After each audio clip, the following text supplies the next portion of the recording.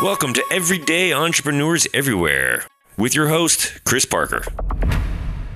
And welcome to Everyday Entrepreneurs Everywhere. This is Chris Parker, and I have Pedro Lopez Sela coming in from Mexico City. And we connected at the openexo.com community, the exponential innovator community that's really around the world. And I am a bit at a loss for words on how to introduce him because he has so many degrees and he's involved in so many things in so many places. I'm not even going to try, but it's all about innovation and really, I think even pushing humanity forward. So, Pedro, welcome. Can you please introduce what do you do and really focus on why do you do what you do? Thank you for having me, Chris, by the way. This is very exciting for me. That's a very hard question, and strangely, when I ask it to myself, I get a different question every day. But I would say that I come from a family that has been around impact forever, and since I was a child, we were always thinking about giving back. It was an important part of our lives, and that meant a lot, especially when I started growing up. Right now, I have the opportunity, I guess, to move humanity forward. I work a lot on doing projects that mean an impact and that are aimed at getting the world to a better place than it was given to me. And in that arena or that area, what I found is that innovation is a very powerful tool, as well as entrepreneurship, to make that change happen. So I would say that I focus on impact, but I use innovation as a tool. Nice. And if you don't mind, let me loop back and you want to leave the world a better place than you found it, I think is what you just said. Yeah. Why is that important to you? Because there's many people in humanity who actually don't care about that, I think, based on what I observe. But why is that a key motivator and a direction in your life? I really don't know. Okay. But it has been a driver for more than 40 years. So I just take it as a given. It's just part of me. Okay. Well, if it's sort of your internal motivation and your internal spirit, and if you're connected with that, then maybe that's even the most powerful thing. So, no, beautiful. And the different initiatives you're involved in, with OpenEXO, which is the open community for exponential, transformation thinkers and doers. How does that connect back to your other initiatives, like Bold Labs and other? I looked up Santander X. You're involved in looks like incubators or accelerators to help people make an impact. How does that all come together? So the story, because one of the things is that I'm hyperactive, and the other thing about me is that I don't know how to say no. So the combination of those has been a lot of fun, to tell you the truth. Basically, what happened is that I started doing a philanthropy actions with friends, or social responsibility, or however you want to call it, many years ago. And about 20 years ago, in 2000, we got together because the question was, how can we make it systemic? Because it was just like an effort that we made every other month or so, and we were not really achieving impact. It was fun. It felt nice, but it was too sporadic. So we needed something that would transcend a bit more. And we ended up deciding to create a foundation. And it was interesting because we had no idea about what kind of foundation we wanted. And it took us about a year and a half to figure it out. We were very close to opening a foundation on different causes, but we understood that most of them were already being taken care of, either good or not that good, but somebody was there doing something. And we ended up creating this thing called Fomento Geek. It's like promoting geekness, basically. And we ended up training kids that were from poor communities that had coding skills so that they could first self-employ and then develop SMEs. And that has been basically my journey, because that was how I discovered that both innovation and entrepreneurship were very powerful tools for change. We ended up, as far as we know, some guy said that we were the first e-learning in the world, because we started giving lectures through ICQ. I mean, this was a long time ago. Wow. So that was by text then? No, well, by voice, Okay. but it was almost like texting because it was so slow. And we started that in 2000. And then after that, we started creating an ecosystem. We didn't have the names at the time, but it's what now we call incubator, accelerator, soft landing, and all that very lingo Silicon Valley names, you know. Mm-hmm. We had 5 offices in Mexico. We opened one in Tokyo, one in Silicon Valley, one in Vancouver. And it just blew. I mean, we had no expectation of that. It was a non-for-profit that was founded by us and funded by us. And we were just kids at the time. We had like 25 or something. What ended up happening was basically that the vertical of IT just disappeared, and it became the platform of new organizations. And because some of us were into other sides of other areas of technology, myself, I studied biotech, for example. We ended up working with people from other areas different than IT. And that basically meant that we started working with scientists in order to develop ventures. And because, especially in the case of the US, we were a non-for-profit founded by Mexicans 2 blocks away from the McLaren agency in Palo Alto, California. That was pretty weird. So somebody in Washington just summoned us, and we went there and started talking to them about what we were doing.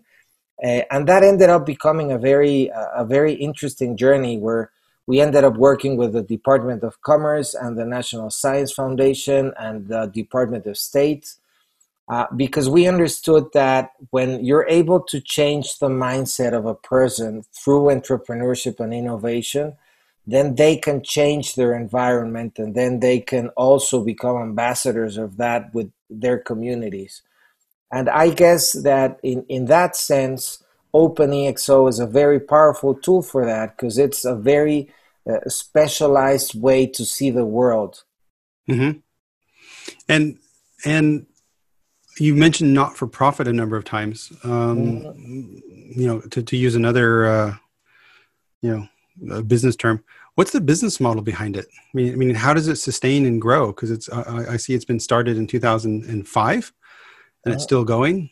The Fomento Geek, how does it sustain itself? Is there? We ended up understanding that we were really good at creating ventures and training people. So we created these other things around it that provide the services to people that can pay for that, such as Bold Labs or Canoe. And then with those other organizations, we bring in money to Fomento Geek. Oh, no, okay. And if we go down to the Fomento Geek path a little bit more, who's the dream participant or the dream student that you would look for to give all these superpowers to? Like, how did that work? So the process that we have in place right now is that we search for people that have already some kind of skill based on science, but that they do not have the resources or the network to make it happen. And usually that also comes with people that do not have the skills or the competencies in order to develop a venture from scratch. So we search with people that have those qualities. And the other thing that we also search for, and actually that's probably the most important one, is that they need to be big thinkers, or at least want to. and they need to have a special need to change the world. So if they have that kind of heart and that kind of mindset and that kind of skills, we're ready to help them. So just unpack it a bit more. So you find these people, or do they apply to you? It both ways, and we work with people from basically Europe, America, and Asia. We haven't gotten into Africa yet. I'd love that, by the way, and because we're actually just one of the things that we want to do, I would say, is work in emerging economies and just change the way it works today. We think that there's a lot of talent in those countries. We believe that the world would benefit from them. And we're just trying to give them a little push so that they can do what they want to do. Yeah. I don't know, my view, I'm curious what your opinion is. My view being, near and affiliated with some different accelerators and incubators is oftentimes there's a whole crowd of people who are sort of incubator junkies that they just, that's their, it's that their hobby, specialty. Their specialty is just being incubated.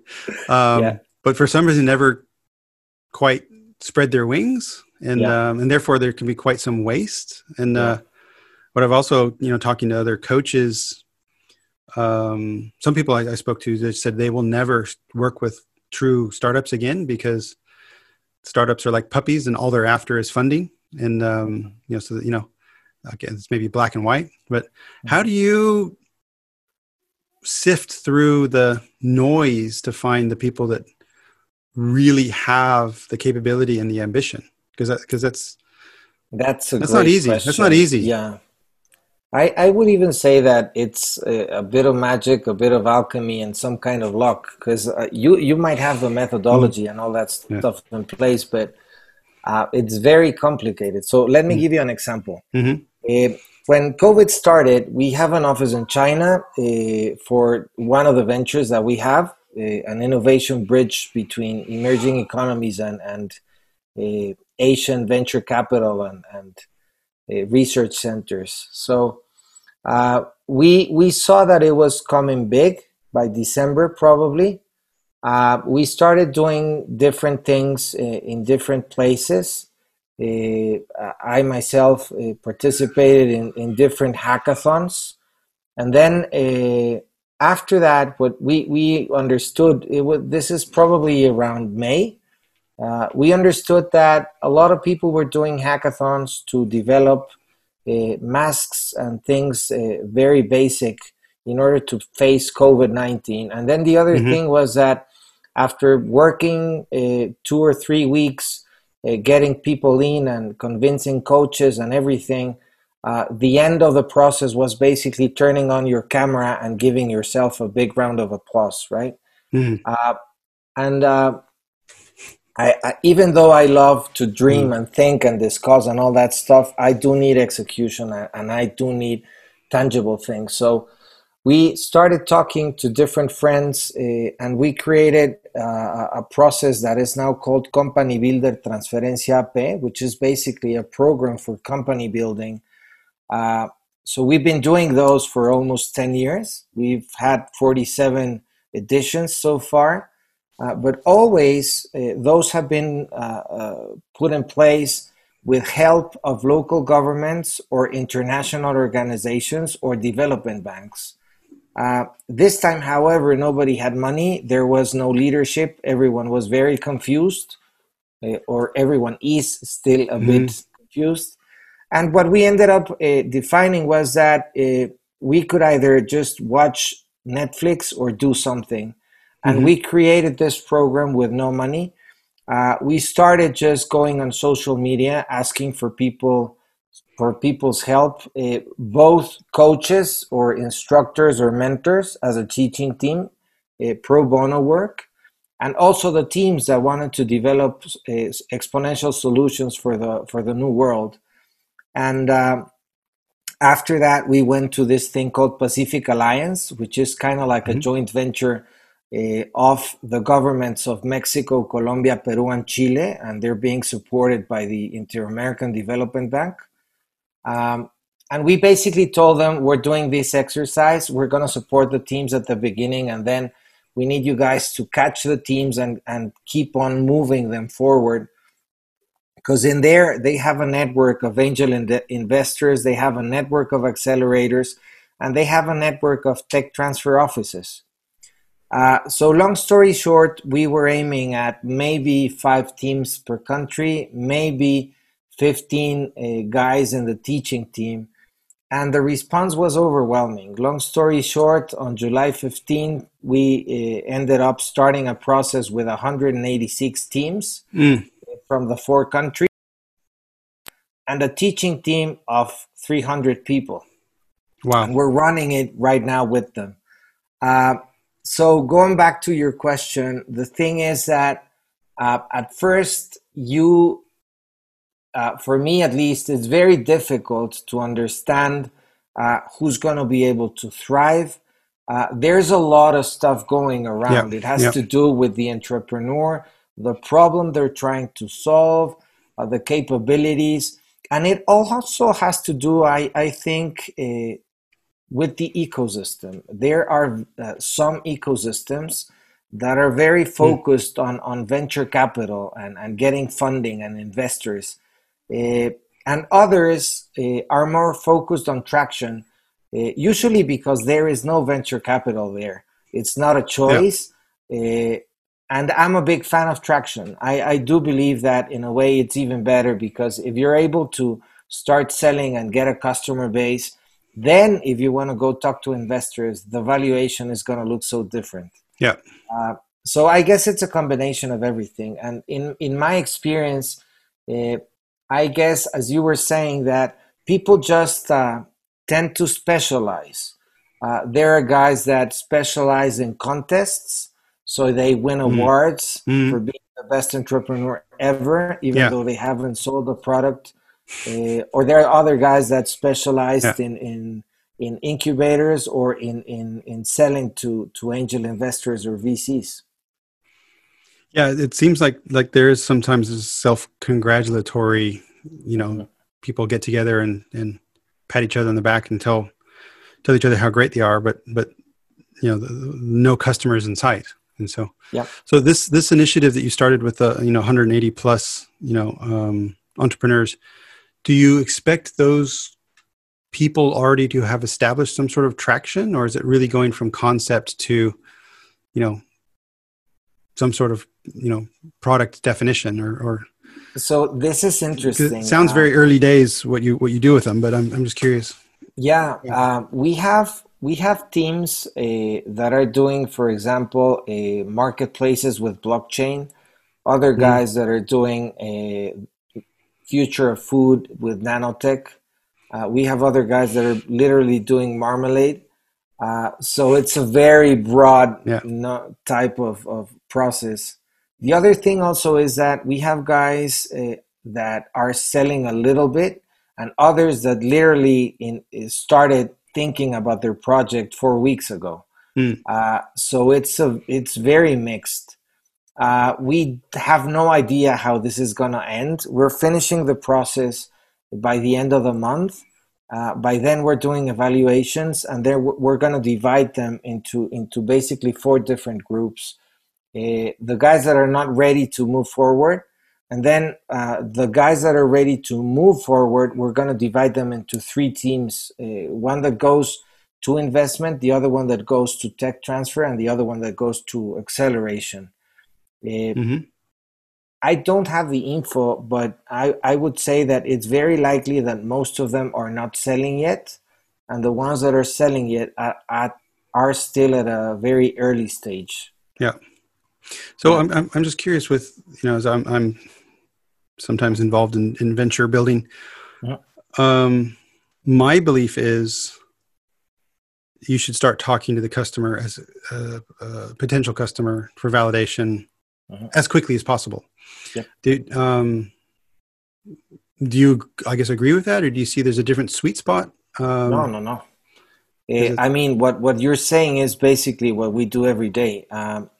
We One of the interesting things about the process that actually evolved from Fomento Geek is that we have now, we're working with a methodology called evidence-based entrepreneurship and lean innovation. Mm-hmm. This was developed throughout, I don't know, the last 15 years or so by guys from the National Innovation Network and people that have been doing tech venture building all over the world. And it is being used by trainers from the World Intellectual Property Organization.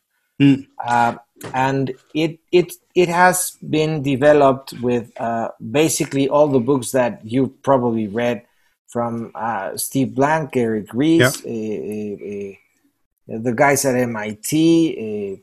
And I would say that the base of the process is lean startup. You need to get out of the building and go talk to people. Yeah. And that is going to make you focus a lot more on what you really need to do.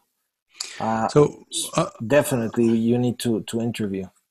The evidence-based seems a beautiful word. My observation is oftentimes the ego can interfere with evidence, meaning I believe every day of the week. I believe this thing we're building is the coolest shit ever, you know, and it's really hard for someone who's so passionate in film land. You know, before we started recording it, I shared a little bit about my film hobby and passion, and I learned so much there. But like in there, there's a concept of kill your darlings. So if you're telling your story, that there's something that maybe is completely so important to you because it reminds you of your pet cat or something. You want it in the story, but it has no purpose. It actually might even be distracting from the actual experience of the customer. And I don't know. For me, I'm curious if you have an opinion there, because on one hand, you need that passion of I believe in this thing, in this ego of I can, you know, whatever's there now sucks and I can do better. You know, so there must be ego. Yep. And there must be some sort of validation for the customer. So how do you balance that with people? That's a great question. One of the recipes that I found that works is having at least two people in the team with the same amount of ego and with a different view. So they can kill each other and make a decision. Yeah. If you have a guy that is going on their own, it's not going to work. If you have a guy that has a very a strong opinion and a very big ego and they have a yes team, it's not going to work. No. And you need to do that every day. I mean, I've been doing this for more than 20 years, and every week I do something stupid because of ego. I mean, I guess it's just part of the process, but I'm very lucky because I work with people that are so much more intelligent than I am, and that are already know that when I'm doing something stupid, they can just, you know, yell at me, and I'm gonna just get the message. So you definitely need that. Yeah. There's a beautiful model. It's an older book called E-Myth Revisited. I think it's probably 1980s. It's actually a book about franchising. The second half of the book is about franchising. So if you're not into franchise model, forget that. But the first half, it's really great wisdom and anecdotes about the entrepreneur. And so E-Myth is the entrepreneur myth, because, you know, at the time that the entrepreneur was this holy grail, this magic person who, you know, comes up with this brilliant thing. And the premise of the book is that's bullocks. You know, there's always multiple perspectives. And the three personalities, there's the content expert, so the passionate expert. Then there's the gamesman, so the commercial, you know, make the thing happen without necessarily love for the content. And then there's the operator, so the efficiency person. And the argument there is, and I think if you do something on your own, somehow you have to balance that in your time and your head. But if you have, you know, because if there's only an expert, then that person will never sell or grow or even go efficient. They'll be looking at quality all the time. And if you're an operator, then you'll be organizing all the time. And if you're a gamesman, you won't have actually delivered anything. So it's E-Myth Revisited. I think it's a wonderful book. It's quite old, but it's Oh, thank you. Yeah, it's profound for me. I'm gonna look for it. Yeah. Let me, I can put all that, also that in the show notes. And I wrote down the evidence-based innovation because I'd love to find a link to that and include that as well, because it's. I'm going to send you information. So what we ended up doing is that we digitized everything. Again, following Peter's Diamandis recommendation, right? Mm-hmm. We developed a platform like 8 years ago, and right now we have version number 5, and it's called Canoe. And it's just open for the people to use. Mm-hmm. We haven't even thought about the business model. We work with organizations and we charge them to open cohorts so that we can fund all the other guys that need to use the platform and don't pay for it. Mm-hmm. And what you have there is basically a new set of canvases that we work with the guys that developed the first ones, like Steve and Alex and all those guys. And then it's actually very exciting because it's as far as we know, the only platform that has the EXO canvas digitized. Oh, wow. Okay. And it's based on interviews. And it has the IRL, for example, so that embedded in the platform, which means that you do need to make the interviews in order to validate the hypothesis. And once you validated them, then you can start advancing in the ERL. So again, coming to what you were saying about interviews, we definitely think that the market is the one that answers every question. Yeah. Yeah. And then have the bravery to do that. No, I love it. And it's a little bit related to the ebullient story, because, I have chosen to do this myself. Simply because it's mostly a space of creativity for me. And that's why these podcasts are more of a discovery, joyful, playful creativity as opposed to monetized. And through my own learning and discovery and suffering, that's how I came up with the simplicity scan, which was it's essentially just a simple alignment tool with 15 questions. And what I've told myself is I will never get involved in an initiative until myself and the other leaders are able to come down to a single page with that canvas. Even if it's full of questions, even if we agree, we don't know anything, when there's 15 questions that are answering the question, that's fine. That way, at least we know what we don't know. And so far that is, it protects me from my own shiny object syndrome of just chasing after people and trying to help them. So we've got a couple minutes left, but you just mentioned that you have larger organizations, maybe corporates, that are able to subscribe and bring cohorts into that system. Can you describe maybe who the perfect customer is for that? Because there's a whole international audience of mostly corporates, I think, listening to this. So maybe so some we've of those people used would it benefit from this. I would say with two types of organizations: big private companies that want to do innovation, for example. Both services like the Big Fours, the Big Four consulting firms. We've used it with pharmaceutical companies when they're doing corporate innovation and trying to develop a venture. But we've also used it, for example, in education. Guys studying innovation in MBAs, universities that want to develop spin-offs from research that their professors have been doing. So I would say those two, and in those two different examples, we work with all size organizations you can think of, small and big private or public universities, and firms that have offices in 180 countries or just middle market. Okay. Well, let me if you send me a link to that as well, and I'd love to include that in the show notes. Yes. No, outstanding. And I guess one other question, I'll come back to you, I think, as an entrepreneur yourself.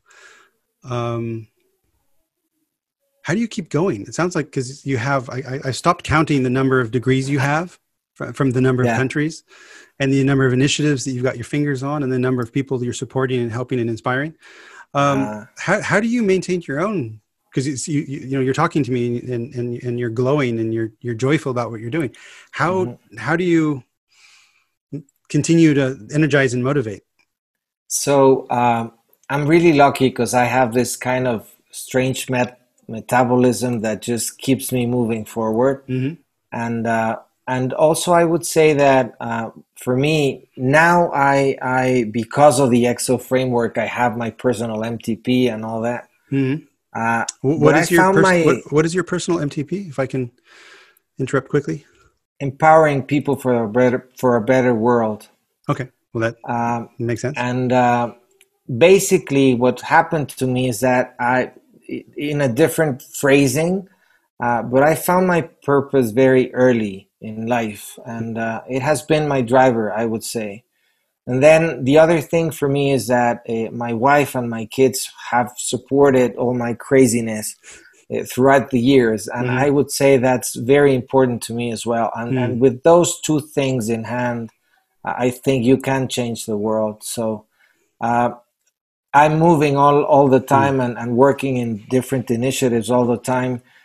Again, because I think that the time that we have in this planet is like so little that you need to move quickly in order to make a difference. Wow. Move quickly in order to make a difference. Pedro, this has been delightful. Sadly, we need to wrap up. Likewise. If you, as the audience, go to ebullient.com/podcast/Pedro Lopez Sela, you'll find the links to the video and the podcast. Also, LinkedIn is the best way to get a hold of Pedro, and we'll have that link in the show notes as well. So, Pedro, this has been delightful. Thank you so much for the time and the care and for everything you're doing. Thank you for having me, Chris. Learn more at ebullient.com/podcast.